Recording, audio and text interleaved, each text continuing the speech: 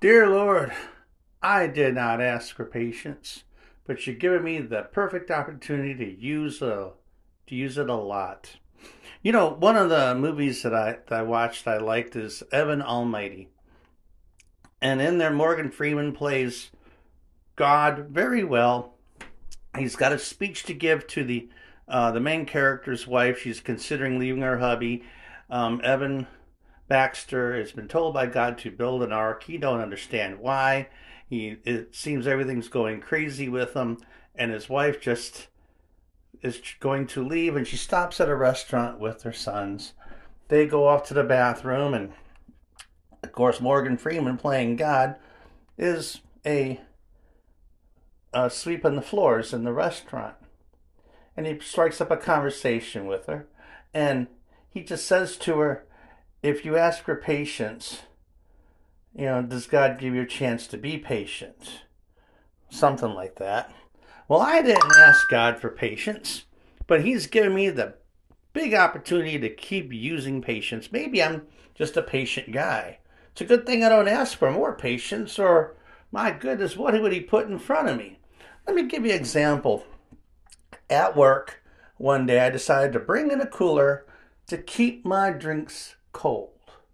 Because working in a factory, it gets hot and it gets all dusty and everything, and you tend to get dehydrated. So you keep yourself hydrated. And in the summertime, I'd like to have some cold water, cold beverage drink, and that's turned into two coolers. And then I thought, well, people came by and they asked if they could buy one from me. I'm like, well, sure, okay. There's a bucket over there. Put your money in the bucket. And if they pay in coins, it all goes to a local food pantry that my church is associated with. So it's more like a fundraiser. I don't make any profits off of it. Sometimes just enough to put gas in my car. Other than that, I don't really make that much profit. But the people there, they give me ideas. You ought to have snacks. And I thought, well, I need a chance to refrigerate these snacks, so I know I'll put candy bars in a Tupperware bowl and then put it in the cooler. That way it can be inside a nice, safe Tupperware bowl, and it can be inside of a cooler, so what is more awesome than a cold candy bar when you got the munchies? Well, I go take a look at the cooler one time, and I noticed that the lid is off, and I got some candy bars floating in the water that's in the cooler. I thought, how did this happen?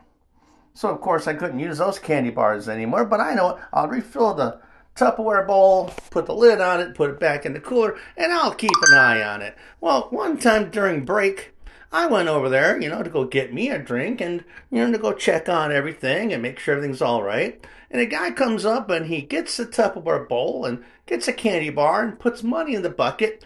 He hands me the Tupperware bowl and the lid. I said, well, you put the lid on it? And he hands it to me. He says, I don't know how. I'm like, wait, what? I don't know how.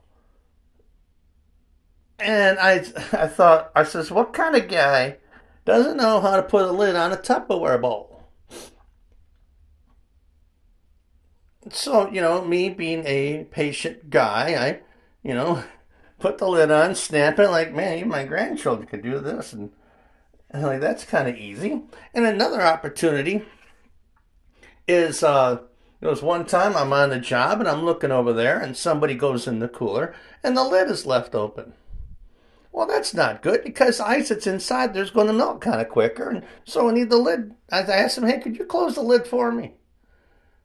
And he says, well, I didn't leave it open. It's like, well, I know you didn't leave it open, but could you close the lid for me? I'm over here on the job. And then he raises his voice. I didn't leave it open. I looked at the guy next to me like, I'll be right back. I go up there and says, I know you didn't leave it open. I didn't catch whoever did leave it open to tell him, but I just asked if you could close it for me. And then he just downright yelled at me like if he was going to fight me or something. I said, well, wait a minute. Hold on. If I were to go to your house right now, would the refrigerator door be left open because you opened it before going to work and you didn't close it? Would it still be open until you got home? And he just, started to walk away. I had time to walk after him. I said, well, God forbid if you should die before you get home. God forbid, don't let that ever happen. But what would happen? There'd be a wake going on at your house after your funeral, and visitor will come in and look inside the fridge and get a drink that, your family's providing for the guests. And they would go to close the door, and your wife would say, no, don't close that door. George opened it.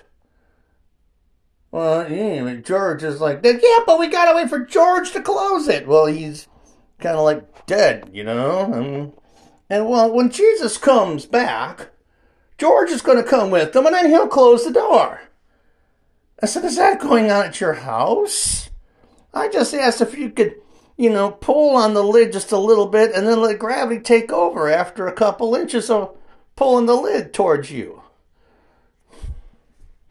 Some people. Yeah, Lord, I'm so very glad I did not ask for patience, because the patience you gave me already, I'm using every day, and I'm practicing my patience muscle. Here's one other thing, and it only seems to happen in church. I'll be talking to somebody.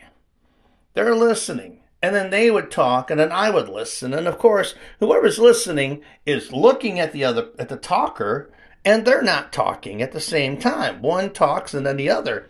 Well, as I'm talking to somebody, and it even happened today at church, somebody came between us, looked at the person I was talking to, and started talking to him like if he was there all alone and there was nobody else there. I go to tap the person on the shoulder, excuse me, did you see that we were talking? Oh, that's what it usually is. You ever notice that when you talk to somebody, you're talking and they're not, and then they talk and you're not? That means the other person who's not talking is listening to the person who's talking, and you walked right in the middle of us.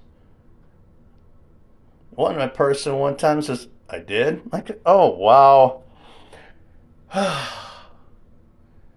Maybe that's why I'm living alone currently right now. I get to sit back and reflect and train on my relaxing and my patience.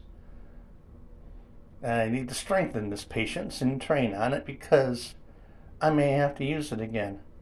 Well, tomorrow, Martin Luther King Day, but there's Tuesday, and now I'd have to go back to work. So yeah, I better be all trained up on my patience. A new week is coming. God bless you. God loves you. So do I. And be patient with me.